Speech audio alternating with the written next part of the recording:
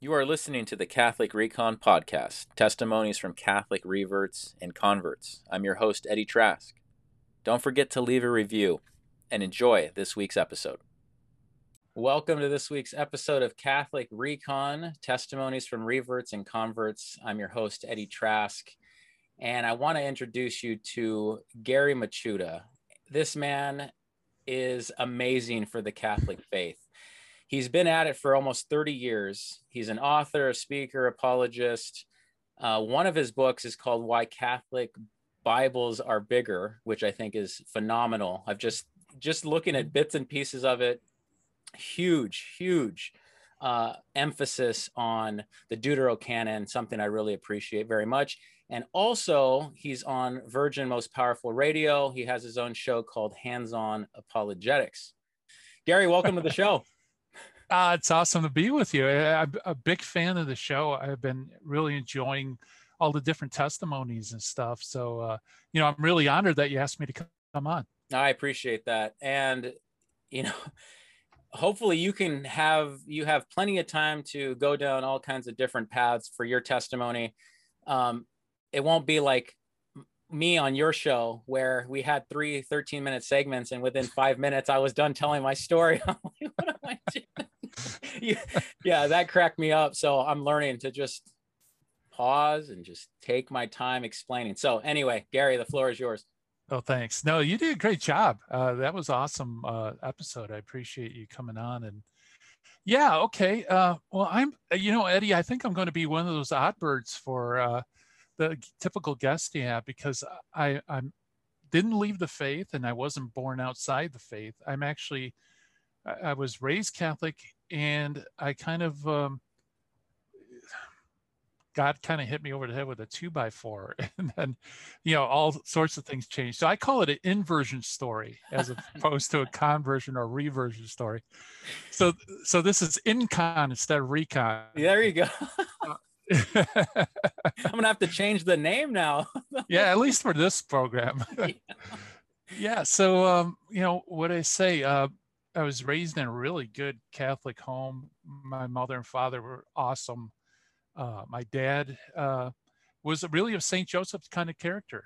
He worked hard. He sacrificed for the family. He sacrificed for our faith. And my mom, too, she was a prayer warrior, had a deep devotion to Our Lady of Perpetual Help. And, that really influenced me growing up, because I think it rooted me, so that when everybody was going crazy in the teen years and college years and going off on tangents, I just remained in the faith. But, coming out of high school, though, I was much more interested in philosophy than religion. It was like one of the few areas that I really excelled at. And I had a really strange idea of the Catholic faith, or faith in general, that, there's this sliver, 1 hour sliver where we worship God. And then there's everything else, as if like one piece of it's like one piece of a pie that's disconnected from the other pieces. And so, I always thought religion was very important, but it was kind of fuzzy, mystical, didn't really have intellectual backing. But philosophy, that's where it's at, which is kind of funny, because it's now I have a completely different understanding. But, that's where I was. And, I try to think back, because this was during the 80s, late 80s. I just got out of college. I started my first full-time job. And people challenged me on my faith, because this was about the time when a lot of Protestant fundamentalists were pulling Catholics out of the church. And people did approach me. And the funny thing is, the few encounters I had, I handled it on a philosophical issue. Okay. I just point out problems with the reasoning and things like that. And but nothing deeply religious or biblical or anything like that. And so things began to change. God had other plans. So I'm in my first full-time job. I'm thinking, all right, well, now I got in here. Now I'm going to start building my future. I'll get into business, move up the corporate ladder, that type of thing. And God put a coworker in my life whose name was Susan. And Susan was a Protestant Baptist fundamentalist with a capital F. She was very fundamentalistic. In fact, her view of the church was that the church is the Antichrist, that at the end of time, the Pope will be raised up to forcibly convert all the true Christians. And that whole view of that the church was somehow diabolical. And so she found out I was Catholic, and the strange thing, Eddie, is we talk, and I believe I had living faith in Christ. I was baptized, but the strange thing was, according to her view, I wasn't saved because I didn't have faith in eternal security. I didn't believe that I would be eternally secure, that it's possible I could lose my salvation. So for her, she's looking at me as a potential crispy critter at the end of time. And so, she was really moved to try to evangelize me. And I was kind of perplexed as to why, because I'm Christian, and really got nowhere. It just lots of tears and crying and things like that. So we did something uh, interesting, I should say. I figured, well, you know what, we can't talk about our faith together. So maybe, the best way to discuss religious things is to find a common enemy, right? So at that time, spiritual warfare was in the headlines, I should say. And there were some high profile exorcisms that occurred in New York. And so I said, hey, Susan, well, we're both against the devil. We're both anti-satanic, right? Why don't we just get side by side, look into spiritual warfare together, And so we did that. So we started doing some research, and she took me to a Christian bookstore, which is really a Protestant bookstore that doesn't want to be called Protestant. So it's just Christian. And they would have, one shelf for the Catholics in the back, so that Catholics would come into the store and be forced to walk through all the Protestant stuff, to get to the back. And so anyway, but there wasn't very much good Catholic stuff on the shelves. So I was buying Protestant works on spiritual warfare and things like that. And one thing I noticed was that as I'm reading these books, that these authors did some really weird stuff. For example, first they really distorted the Catholic faith. And then the one thing that I always remember is reading that Catholics worship Mary like the pagans worship the goddess Isis. And even me, with my foggy Catholicism, knew that was not anywhere near the truth. But it kind of struck me like for the first time that, wow, there's published works out there that really distort what Catholicism teaches. And then, Eddie, the other weird thing was that these books were recognizing that when you look at like satanic worship, stuff like that, that they were deliberately mocking Catholicism, specifically the Mass. They didn't have a Black Bible study. They had a Black Mass. That's right. And in fact, one of the key things they want to do is desecrate the Eucharist. So I thought, and these books, after they recognized it, they kind of had to explain it. And they would say, well, that's because Catholicism has, 1 foot in a grave with the Satanist anyway. So, that was the way they kind of pushed that aside. But the funny thing is, the more I study, the more I realize these people, they weren't caught up in Protestant Catholic issues. They recognized spiritually that there was something significant going on in the Mass, and they hated it, and they wanted to desecrate it. And I thought, wow, that's really interesting. So anyway, so that thing was going on. And the other cool thing that was going on was, well, you haven't met me yet, but if you did, you'd probably be surprised to find out I'm around 6'8". I'm a very tall guy. And, I played basketball in high school and coming out of college, just pick up games, stuff like that. And Susan's Baptist Church had a basketball league, like really cool. I mean, I'm playing on playgrounds, pick up games, in the Detroit area. And they had a gym with referees and a scoreboard. It's just like a real basketball game. So she said, Gary, there might be some places on the church team if you want to play basketball with us. So it's like, yeah, cool, sign me up. And then she says, well, in order to qualify, you have to come to a couple of Baptist services, at least a couple of times a month. So I'm like, well, I don't see how that could hurt. So sure, I'll go. And Eddie, that was the first time that I went to a Protestant mass. I mean that facetiously. Yeah, exactly. I never went to a non-Catholic church before. So I went there, and it was like this huge arena, and everybody's dressed up, and they all have their Bibles, and they start with they sing hymns. The preacher comes up, he preaches from the Bible. Everybody's opening their Bibles back and forth, and then they close with another hymn. And it was very, very impressive. I mean, it seemed like just scripture all over the place. And so Susan, afterwards said, well, what do you think of the service? Kind of hint, wouldn't it be great if you became a member? And I told her it was, very impressive. I liked it very much. And then for some reason I said, hey, Susan, since I went to your church, turnabout's fair play. Why don't you come to, a mass with me? And you know what? By God's grace, she said yes. I mean, it really was God's grace that she agreed. Because, like I said, her worldview was so different. In fact, I don't know if I shared this on the Coming Home Network, but Susan's brother said, when he found out that she was going to go to church with me, said, I'd rather that you attended a witch's coven than to step foot in a Catholic church. Whoa. I mean, yeah, that's so it's amazing she said yes, just that fact. And so she came. We went to a mass, and it was a very ordinary mass, and we left. And next time we got together Monday at work, I asked Susan, so Susan, what did you think about it? And she said, oh, it was very nice, thank you for inviting me, kind of brush off comments. And I said, okay. And then just when I was about to turn, she said, I do have a question though. How do you Catholics hear the word of God and apply it in your life?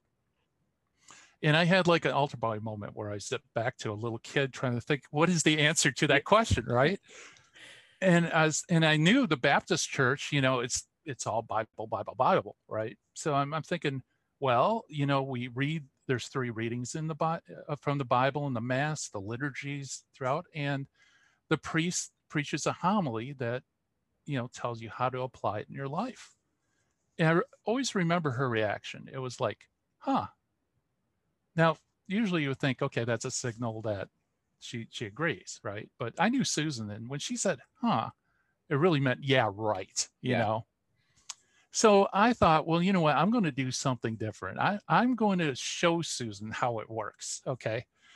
And like I said, man, this is God's grace just starts storming into my life at this point. So next Sunday, I'm at Mass. I take myself off autopilot. I actually listen to the readings. And, I think it was something like lend expecting nothing in return. Okay, that was what the passage was about. And so I show up at work Monday. I'm like, hey, Susan, what scripture were you guys reading at church? And the funny thing is she had to think about it, so she must have been on autopilot too. And she told me, and I said, oh, well, our sermon, it was about, lending, expecting nothing in return. And we were reading by, the Bible, and she was not impressed. So I thought, okay, I'm going to try to find somewhere, in our shared life, because we're coworkers, somewhere during the workday that I can show this, apply this in my life. And it's funny because that day, it was either that day or a couple of days later, a mutual friend of ours was in dire straits. She needed cash right away. I just so happened to have a bunch of cash in my pocket. I said, here, take the cash. You don't have to pay me back. I'm glad I can help. And I remember looking at Susan saying, behold the Catholic who hears the word of God and applies it in his life, right? And, she wasn't impressed. So, okay, I'm going to do this again and again until she gets the picture. So I go to Sunday Mass. I'm listening to the readings. Come back looking for, sharing with Susan what the readings were and looking for some application. And then, it's funny, Eddie, because every week the readings at Mass really started having some serious application in our lives, either my life or Susan's life or something. And it got to the point where Susan, the anti-Catholic Baptist, was asking me, actually coming up to me Monday saying, "Hey, what was the readings last week?" It's almost like reading the horoscope, what's going to happen. Yeah, It's really, really getting intense. that is interesting. Yeah. So anyway, it just keeps growing and growing and growing. And then one day I was at it was a health insurance. I was a claims analyst. I'm there at my cubicle, if you could picture a cubicle amongst many cubicles, typing in these medical claims. And a thought popped in my head. I thought, it's interesting that the Satanists, like, all they want to do is desecrate the Eucharist. And it's like, that's really interesting, because back when I was an altar boy, I knew that all the sacraments of the church in some way is tied to the Eucharist. Baptisms usually are after Mass. Of course, you have confession so you can receive the Eucharist. Everything seemed, that's the center of the Catholic life. And that's the opposite center, the anti-worship of Satanists. I thought, wow, that's a really strange coincidence.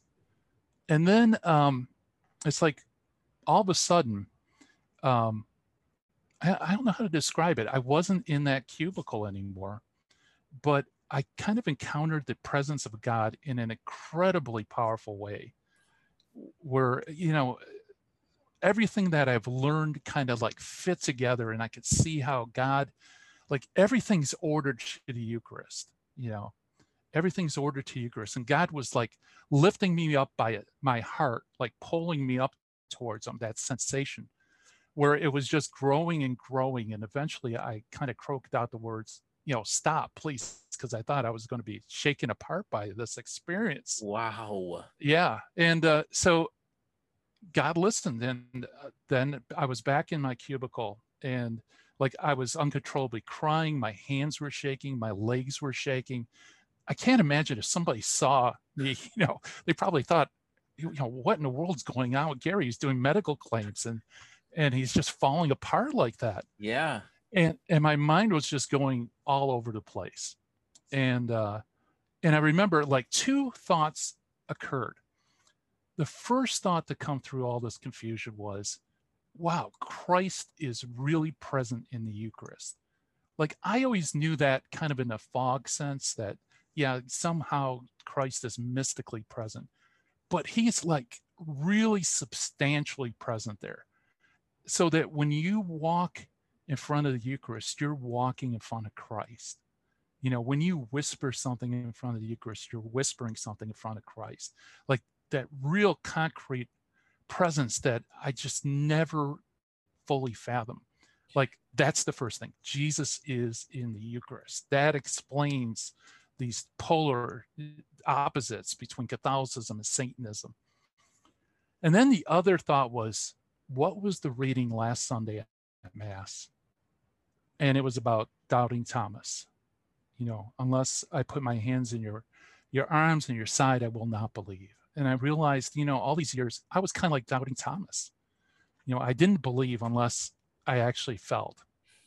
And so anyway, I told Susan, okay, Susan, I told her about the experience. Now, this is weird. Susan's a Baptist, right? So she's not a Pentecostal. Miracles, spiritual gifts, things Sure. like that, strictly forbidden. I told her about what happened to me, and she's like, well, it must be true, because she knew me. She knew I'm no way kind of the emotionalistic kind of person. I'm Lithuanian, which is one step from being a Vulcan. There's no emotions. So, so she accepted it. And I said, I don't want to go to these Christian bookstores anymore. I want to go to a Catholic bookstore. I want to learn everything I can about this faith that I kind of, was sleepwalking through. And she said, great, let's do it. So we went downtown Detroit. There is a Society for the Propagation of Faith. And I went on a huge buying spree. I just went there. I didn't even know what I was looking for. I was just picking any book that looked important that I should read. So I'm pulling books off the shelf. And I got a copy of the Code of Canon Law. I didn't know what canon law was. It was in English and Latin. I don't know Latin, but it looked important, so I put it on the pile. I mean, I was just pulling stuff. I got the Bible on audio tape so I could listen to scripture as I'm working. And I had like 2 armfuls full of books. And since I'm 6'8", that's an enormous amount of books. Okay. So I go up to the counter and I'm maxing out my brand new Discover card. And Susan's still in the among the shelves, and she said, "Hey Gary, here's a book. Maybe you should read this." And it was Carl Keating's Catholicism and Fundamentalism. I forgot what the subtitle is, but it's something like Defending the Catholic Faith from Bible Christianity or something like that. The funny thing is, Susan misread the title. She thought it was a book written by fundamentalists that debunks Catholicism. Okay. Because all of her life, she's been going to Christian bookstores. That's the kind of books they have, right? Yeah. So she's like, "Hey, why don't you get this book too?" So I figured, well, I'm going broke anyway. What's one more book? So I said, sure, throw it on the pile. And then, Eddie, I just started reading and reading and reading, incredible amount. I'd go to work. I would actually audio tape some of EWTN programs and listen to EWTN, and then for 4 hours, listen to scripture at work, come home, read a book until I start getting tired, put the book down, pick up another book, read that till I get tired. And it was just like nonstop reading, listening. It was awesome. I'm learning all this stuff that I never really looked into. And I finally got through some of the pile, and I came upon Carl Keating's book. And when I read that, it was like, wow, there are really good reasons why we believe what we believe as Catholics. I mean, there's logical reasons, historical reasons, biblical reasons. And Carl's book debunks all this anti-Catholic stuff that I encountered in some of the other writings. And he started a ministry, I think a few years earlier, called Catholic Answers that was just new. So I wrote Carl and I said, "You know what, Carl, I want to do this. Maybe we can open a branch office here in Michigan or something." And Carl was really cool. He said, "No, we're not thinking of franchising, but I'll help you incorporate. You could start your own ministry." So I actually did that. I started a 501c3 corp, filed for nonprofit status, started doing ministry, doing talks. Let's see. I'm trying to think. There's another line of the story, but I can't remember. Well, I guess we'll go through it. We got a little bit of time. Yeah. I was hoping to have this all within 5 minutes, so we could expand. Yeah, we can go back. Okay. What you said about about Satanism, that struck me about 8 months ago, that everyone seemed to be attacking the Catholic faith, not just the Protestants, a lot of what you said, not all Protestants, of course, but certain groups, and then the Satanists. And a lot of people that were attacking the Catholics were saying they're satanic, Whore of Babylon, let's tie that into Synagogue of Satan, all these other things. But why would these demons try so hard to get to the Holy Eucharist? That was the exact same line of reasoning that struck me about 8 months ago. I was already secure in the faith, but that took it to another level where, wow. Yeah. Wow. And so I think in the realm of apologetics and otherwise, when someone comes at a Catholic with that type of reasoning, starts throwing out some of these pretty horrible labels, the Catholic needs to be prepared with something similar to that. Why is it that these Satanists will not go to the symbolic communion? Why will they not go to, Lord's Supper? No, they want what's in the tabernacle. Yeah. They want what's in the tabernacle. So anyway, that was just a note. I thought that was great. And then in your journey, so early 90s, you're starting up the 501c3. When did you decide to get into debates? And because that was actually how I first heard about you. your debate with James White, and I thought we could just talk about whether or not that was is that a good Catholic route? Are you what are your thoughts on debates in general? Yeah. Okay. Well, you know what? I think I could take the story to that point Perfect. because, yeah, because it's really cool because God started opening doors. There was a friend of mine who was doing door-to-door evangelism at his Catholic church, and he needed prayer partners. So I was his prayer partner. And then at the end, they had a mass and celebration and a luncheon for everybody involved. So he invited me to go to this church that's way on the east side. And I remember I'm always late. I always get lost in Detroit, Ann Arbor. I don't know why, but I just can't find my way. So I left a little early, but I made like a beeline for that church. I was there really, really early. And I noticed a bunch of people filing into church. So I thought, you know what, instead of waiting in the parking lot, I think I'll go in. And it turned out there was mass. And the funny thing is, my friend didn't tell me it was mass. He just invited me to the luncheon afterwards. So I'm there and I'm at mass, and the priest preaches a homily where he has an experience. He relates an experience he had in seminary that sounded a bit like what I experienced. So I went up to him afterwards and I said, Father, I'd like to meet with you. I got some stuff I'd love to discuss with you. So I met with him. I told him my story, and he pulls out this Rolodex, and he's like, oh, okay, so you want to do apologetics? Well, here's some people that you ought to meet. El Crusta, Ralph Martin, who, by the way, that's one of the persons I forgot to mention, just blah, blah, blah. And I'm like, oh, thanks, Lord. Here's all these people that are just falling in my lap. And then he stops and he goes, I got a different idea. So he closes the Rolodex. He writes down something. He says, I want you to go to Sacred Heart Major Seminary and talk to Monsignor Neinstead, and who's the head, and tell him your story. Say that I recommended that you take classes there and maybe take some theology classes. And so I'm like totally crestfallen, right? Because I've read about 600 books at this point on Catholicism. It's like I know everything, which is kind of funny now. Yeah, exactly. The more you know, the more you realize you don't know. So, but I went there and I interviewed, and he was awesome, a very nice, kind person. He put me in touch with a brand new teacher, Dr. William Reardon, and Monsignor Blair, who was in charge of admissions or something like that. And so I took a class from Dr. Reardon, and we met afterwards. And the funny thing is, Eddie, I was reading these really eclectic works like The Sacred and Profane by Mircea Eliade, right? And afterwards, I was talking to Dr. Reardon, and he was reading the same stuff, the same books. And we just hit it off. We're like two peas in the pod. Well, fast forward, one day I get a call from Dr. Reardon. This is a couple of years later. And he says, yes, Gary, this is Bill. I have some people in my master's Christology course that I think you ought to meet. I said, oh, really? Like, who are they? And he said, well, there's a El Crusta and also a Steve Martin, Ralph Martin. I always get those mixed up. Not Steve Martin. That would be cool. That would have been cool too. Yeah. Yeah, especially for Steve. You would have been laughing. Yeah. Yeah.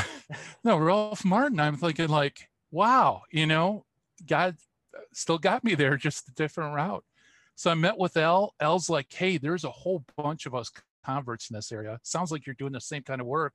Let's get together. So I met Steve Ray right when he was converting. So he was still Protestant, but very much Catholic at that point. Met Rob Corzine, who works for Scott Hahn's St. Paul Evangelism. Dave Armstrong, just everybody, right? So God kind of puts all these people in my life.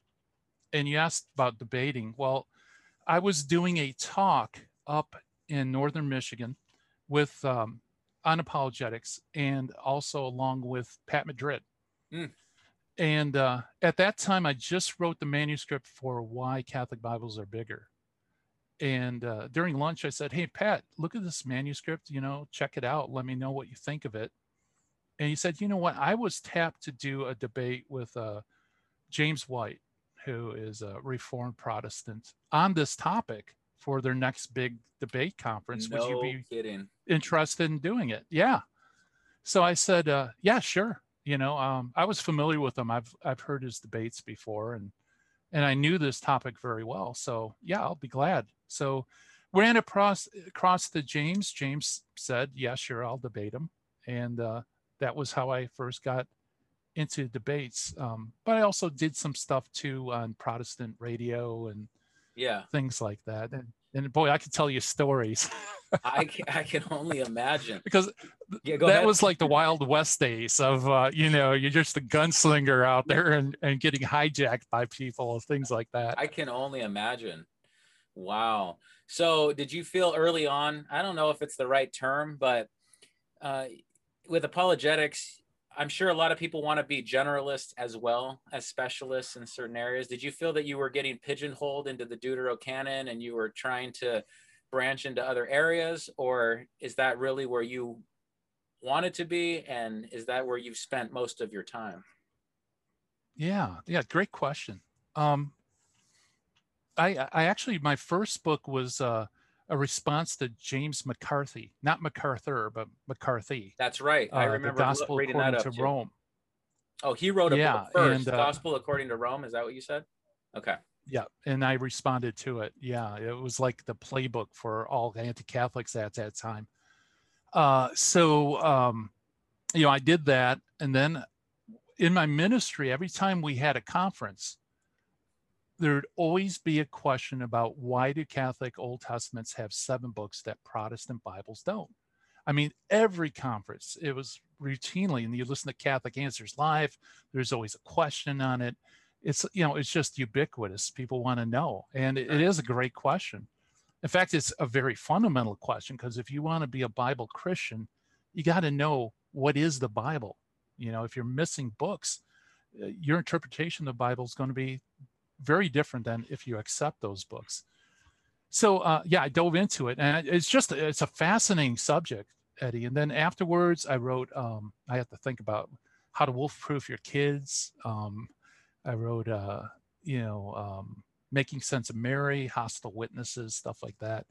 But the weird thing is, by the way, why Catholic Bibles are bigger is the first book written by a Catholic dedicated to that topic since I think like the 1890s. No. Okay, so there's a huge gap there.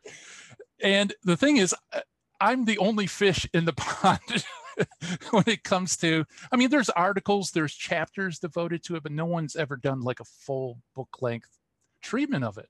I just wonder if people have talked about how Carl ushered in this era of apologetics and spurred many people on to cover topics that had not been covered in a long time. So yeah, exactly. So it's kind of like, and the other thing too is I just can't get away from this topic. Whenever I'm researching, reading, I learn new things. It's like, wow, I wish I knew that when I did the book. Yeah. So I did a updated, revised version of Why Catholic Bibles Are Bigger. I had another book, which is different, called The Case for the Deuterocanon, because after my debate with White, a Protestant emailed me and said, I thought you did well in the debate, but you didn't really give any positive reasons why we should accept these books. Because I don't care about Luther. I don't care about these ancillary things. I want positive reasons. So I thought, you know what? I should write another book that just gives a positive case. So I did The Case for Deuterocanon. Got it. And so it's kind of like I'm the only fish in the sea so far. So so I get lots of referrals about it, and I'm fascinated about it. And for some reason, the Lord just keeps having me stumble over all these cool things that, scholarly journals will mention, but they'll kind of not really pay attention to it because it doesn't fit, the narrative of the Protestant Old Testament canon. So, yeah. So I don't know. Am I happy about it? It's nice to be good at something. But on the other hand too, there's a lot of other things I've discovered that hopefully the attention that's generated by that book will overflow to the other stuff that I've written. Yeah, and I thought it was cool when Matt Frad pulled together the apologetic conference. That was late last year or fall time.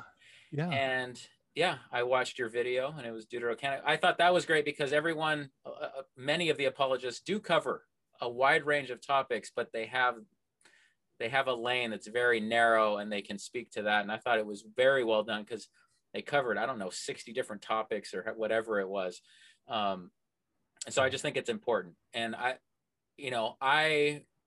well, we'll get into this actually when we're back on your show. I don't want I don't want to detract from your testimony. Oh, I no, wanted to no, know please. what happened with Susan. Let's go there. Ah, yes. Well, after what was it, 10? Well, the thing with Susan was she was kind of bewildered about what I was doing, but she thought it was good that Catholics are diving into the Bible and Yeah, interested in the faith. So I said, "Hey Sue, I need a copy editor." We were actually publishing a magazine for a little while, just to look over, make suggestions. Would you do it? And she said, "Sure." Which, by the way, part of her job description is she has to read this Catholic material, right? So after 10 years working with us in the ministry and stuff like that, she had a moment where it all clicked. God's grace worked. It was Ephesians 2 that there's one Lord, one faith, one baptism, one God and Father of all. And for her, she was baptized like 6 times. Recommitted herself to the Lord 6 times, sure. and it just clicked. There's one faith and there's one baptism. So she decided to come into the church. And actually, this is interesting because on the day of election, it's one of these rites that you go through before you Yeah, are, received in. We did a book table at a conference in a nearby church, Susan and I, and we came in near the end. We relieved the people that were working there. And coming back from Mass was the celebrant who was now Bishop Neinstead, the person that I talked to when I got into the seminary at the beginning. wow. And he came right up to our table because our table is like right in line, right when it comes to the narthex. And so I said, Susan, let's talk to the bishop. So we told Monsignor or Bishop Neinstead that, Susan's coming to the church and the story. He remembered me too, which is amazing. That But is when you're 6'8", it's kind of hard to forget when that you is see gonna somebody that's stand. so I forget everybody. They know me. But anyway, so he gave us a blessing, and I thought, man, this just came all full circle, didn't it? That our Lord, and who knows, maybe our Lord doesn't really want me as a professional apologist. Maybe the whole thing was for her conversion, Isn't because that so profound what you just said? yeah, We assume at times, I'm in your will, God, or as far as I understand it and for the purposes that I comprehend, but he's light yeah, years beyond. That's a yeah, good, that's a great comment. Who knows if you did all of it for the sake of one soul. yeah, and that's ultimately that counts. It's God's very efficient. He'll send exactly who needs to hear you. You know, Exactly. So never be fooled by numbers. Is the right person's there? God sent them. You just have to trust God. Yeah. Well, what you said about her having to read the different Catholic material, that made me think of Ken Hensley, how he had mentioned that in the process of, this is before he had converted, but he was compiling early church father quotes, and he had his wife, who was very skeptical at the time, basically take them from the books and type them up. He said this was back in the day, so she had to type them up. And in that process of typing up all these quotes from the hundreds and 200s and 300s, um, that changed her. And I just Yeah. thought that was Wow. fascinating. Yeah, Wow. Yeah. It's the same thing with me. I didn't even know these sources existed, even though I went through Catholic grade school and high school. I mean, let's face it, if you're in grade school and high school, you're not really paying attention to I what's know. being taught. But it's like that was all land unknown. And then once I was exposed to it, it's like, wow, that is really, really an eye opener. Mm-hmm. And it fortifies your faith too, because it's like, I am a Christian standing in line with all my brothers and sisters that have lived centuries ago. We all could attend the same mass. We all could affirm the same creed, Yes. and we all received the same Eucharist because we're all part of the one body of Christ. And that's just mind blowing. If Catholics could get that, you know, come to reality and see, that would just transform the church and ultimately transform the world. That is such a great point too. Um, One thing I wanted to mention, you mentioned who was it that was comparing um, who was comparing ISIS? Can you go back to Oh that? yeah, I don't remember the author or even the book. It was just one of these spiritual warfare books. Got it. But that was Yeah, remember my point on your show, where if you just find the villain anywhere and you want to find some attributes in the villain and yeah, then find the that's parallel, right. Yeah, go with that. So you yeah, can name any mythical thing, any demonic thing, witchcraft, you name it. Did you see that symbol? It's inside the papacy, it's in the papal office, and let's attack that. It's clear, and people just fall for this stuff day and night. yeah. They don't question anything. Um, Upside And down cross, they don't think about Peter. They don't even want to hear about Peter. They just want to assume yeah, there's that's an something. awesome point. And that's true not only for Catholics and Protestants, but there's unbelievers who use the same Yeah, argumentation that Christianity is a knockoff from paganism because, look, here's two a like virgin. things. Yeah, exactly. Yeah, exactly. Look, the pagans had pictures of mothers with children, and Christians had pictures of mothers with Yeah. children. So they must be related, right? Yeah. It's so obvious. No, we have to talk about this stuff more often, I feel, because Yeah. it's one of those things where innocent people just kind of veer off because they say it must be true. These things are similar. Yeah. Yeah. Anyway, Yeah. what are you working on now? I'm sure hands-on apologetics takes up a fair amount of your time. Um, that, by the way, you do such a great job on that show. I'm assuming that there's that. You probably have other books you're working on. You're probably reading another 600 books right now. What's going on? Well, you know what, you do a fantastic job too. So please, you're doing awesome, and I'm going to have you on my show more often and Oh, I appreciate that. promote your channel because it's great content and you handle it very well. Yeah, what am I doing? Well, we opened up a channel on YouTube called the Apocrypha Apocalypse channel, Okay. William Albrecht and myself. That's right. So it's a channel on YouTube dedicated to all the issues of the Old Testament canon, because I figured a lot of people don't read anymore, but they'll watch a video. So I'm just crunching down a lot of the information. I also have a book that, God willing, will be published in the fall by Catholic Answers Press. It's called Revolt Against Reality. Okay.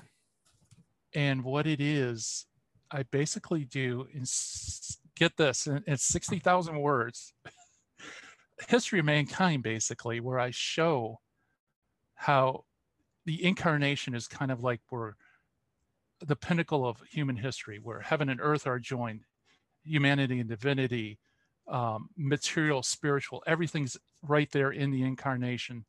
And then there's these countertexts in history, Christological heresies, denial of humanity. And I trace throughout history some lines of thought, like through these Christological heresies, through Islam, through early medieval age with William of Ockham, through Luther and the Reformers, through the Enlightenment. And I trace the history of why today everything is so insane. It's really kind of the full flowering of these denials of the incarnation. That should be out in the fall. That should be a lot of fun. Now, why that specific length? Is that just something where you kind of know your target audience and people like shorter books, 200-page books, that kind of thing? Is that because I know that I read about how your original manuscript for the Catholic Bible book was probably 100,000, or I don't know what it was. It was over 1,000 pages potentially, and then you had to just whittle it down to less than 400, right? Right. Yeah. Yeah. Well, that's me. But you know what? It's so much easier to write a giant book than a short book, because you really have to trim off a lot. You have to be very succinct and interesting and give the whole picture all at the same time. And the basic reason is because the publisher says we want books of this size. So it's okay, fine, which I'm very glad, actually, because I think the version we have now is very lean and trim, and I think more accessible, easier to understand for people, because they don't have all the pedantic footnotes and stuff. Yeah. I just summarize it. And, I like Eddie, it's a really fascinating study that I think will answer a lot of questions that people have as to how did we get here? Why is the world so messed up like it is? Yeah. Since I have you, I have to ask you this. So, if someone were to come up to the average lay Catholic and pose that question, why are Catholic Bibles bigger? Or what was it that the Catholic Church did? I've heard that, they had to remove things because, or sorry, they had to add things because of a response to the Reformation. How would you succinctly guide them?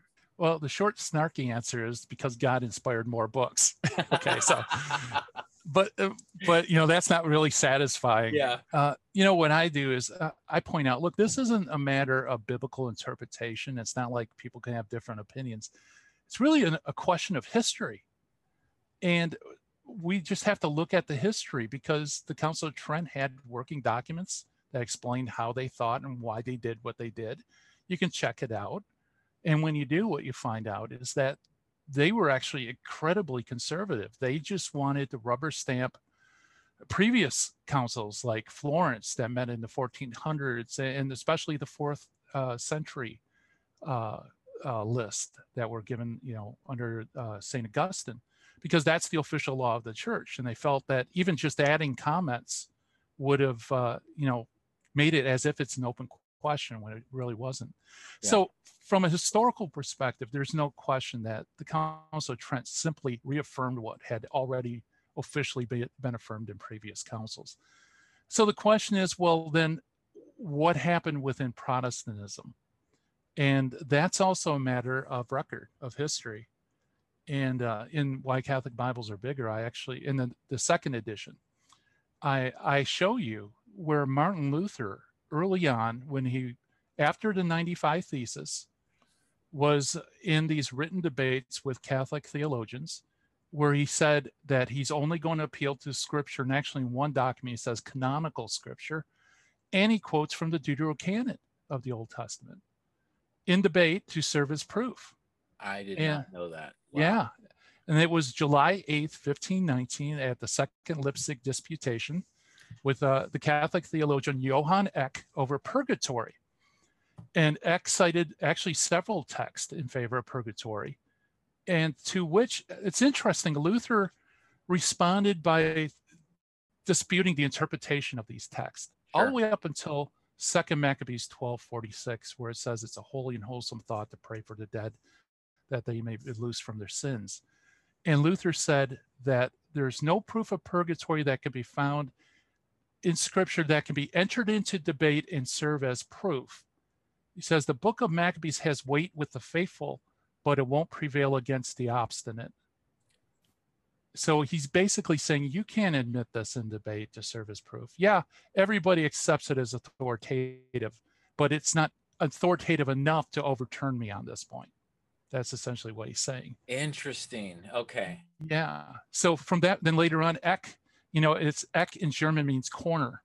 He lives up to his name in this debate. So he corners Luther and he says, look, Luther, these councils have affirmed that these books are canonical scripture. You can't dismiss them. And so he appeals to St. Jerome. St. Jerome was the first person in antiquity, I should say, that consigned the deuterocanonical books to the Apocrypha and denied that they could be used to confirm doctrine. And by doing that, he dismisses not only Second Maccabees, but the rest of the Deuterocanon too. So from that point on, Luther could no longer admit the Deuterocanon. He didn't appeal to it. He rejected it whenever it was raised. He thought it should be read. In some sense, it's part of scripture, but it's not fully canonical. And in fact, Eddie, another thing that I found was it was in the resolutions to that debate that Luther, for the first time, started disparaging the Epistle of James. Yeah. Yeah, because he started coming up with this idea that there's different books with different authorities depending on whether he hears Christ preached in them. Yeah, and I didn't understand. I think he looped in at some point Revelation into the Book of James type conversation. Oh, yeah, and I don't remember. I don't remember why. I don't know what it was with Revelation, but there's a Deuterocanon of the New Testament too, which consists of James, Hebrews, Jude, 2nd and 3rd John, and Revelation. That's right. And what you teach about Hebrews 11, that list, maybe you can get into that as Oh well. yeah, I That was love that. fascinating. 1135, I Yep. believe. Good Yeah. call. Yep. Yeah.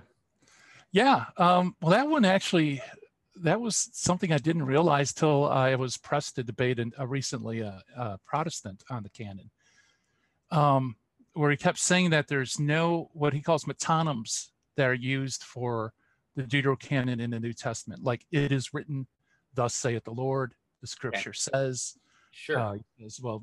Never do you see any of those used for the Deuterocanon. And earlier, I had developed an argument, which still is strong, but I think it's a little stronger now. That you don't have to go by quotations alone. This is one of those sleight of hands that people use. They'll say, well, there's no direct quotation of the Deuterocanon in Scripture. Well, you know what? Scripture can also refer to other books by referencing them. It doesn't have to be a quotation, right? Yeah. And Like that would also Jesus. mean that any book that is not Yeah. referenced that way is invalid, aside from Yeah, Deuterocanon. exactly. Yeah, Yeah. because there's a lot of books that are never mentioned or Yeah. quoted or alluded to or referenced. Exactly. Yeah. But anyway, so the argument goes like this, and this is really interesting. In Hebrews 11, that's the great faith chapter, where the author is listing all the men of old who gained approval, or the men of old who were attested to. And so he then begins with talking about Abel and Abraham, Isaac, Jacob, Jephthah, all these. It's very clear he's going through scriptural characters, right? And in a near chronological order, even. Yeah. He's going through giving these examples of these people who had faith and showed obedience. And he says they're attested to. And then in verse 35, 1135 of Hebrews, actually 35b, he says, some were tortured and would not accept release for the sake of a better resurrection. Okay. Now, so he gives three identifying marks. There is no one in the Protestant canon who satisfies all three of those markers. Some satisfy one. There might find somebody who might satisfy two, but no one does all three. Okay. That they were tortured. Actually, it's specific. It says they were beaten like beating a drum. They refused release for the sake of a better resurrection. The only characters this could refer to is the Maccabean martyrs in 2 Maccabees 6 and 7. In fact, my opponent denied it, so I did a video on the Apocryphal Apocalypse channel where I went through 50 Protestant commentaries and showed how they all say this is 2 Maccabees 6 and 7, right? It's undoubted. So he's listed within all these biblical characters. But what I found out was that that word is attested to is a metonym in the Epistle of Hebrews. Every time Hebrews uses that word martyrio, attested to, Sure. it refers only to Scripture. In fact, he introduces quotes from Scripture using it as attested, or the Holy Spirit testifies, right? Yeah. And what's even more curious is there are brackets, because he introduces the list in Hebrews 11:2 with, by it the men of old were attested. And then he concludes his list in verse 39 with all of these were attested. So it's kind of, it's what's called inclusio is the fancy word, but bookends, right? So everything in between these two brackets are attested to, right? They are found in Scripture. So you have a scriptural metonym where Second Maccabees, the Maccabean martyrs, are attested to. Wow. Yeah, and that's huge. And it was only because this person kept pushing me in debates and needling me and stuff like that that I looked closer at it, and it's like, wow, there's a metonym right here. That's exceptional. That's exceptional. Not to mention, so for the Dead Sea Scrolls, I believe Tobit was found, right? Were Maccabees found at all, or was it Tobit and Sirach maybe? Tobit, Sirach, and also the Epistle of Jeremiah, which is part of the book of Baruch. That's right. Unbelievable. Yeah. Wow. Well, it was good to be able to geek out a little bit. I'm a Oh rookie, yeah. but Yeah, don't get me started on the dude girl can, and we'll be here till the, wee hours in the morning. I'm sure. But I'm sure. Well, great. Yeah, I think we'll leave it there unless you have anything else you want to share about what you're working on. Everything you mentioned and I've mentioned about you, I will leave in the description, and hopefully more and more people will find you. Your website is very polished, just so you know that as well. I'm a oh, thank you. big fan of websites, so just wanted to mention that as well. So thank you for your time and thank you for that incredible testimony. I had no idea about I don't know. Do you refer to it as an out of body experience? How do you typically present that? Yeah, Or you just say, I have I no idea. don't know what that It's was. kind of like some sort of ecstatic experience Yeah. that, yeah, I have no idea how to describe it, Yeah. but thanks be to God it happened, because Yeah. it kind of woke me up. I always describe it as a spiritual 2x4. God had to smack me in the back of the head to get my attention. And my wife can attest to, the need to do that from time to time. Sometimes with a real board. No, I'm just joking. Just joking. Well, great. Thanks, Gary. Thank you all for listening. And until next time, take care and God bless. Bye.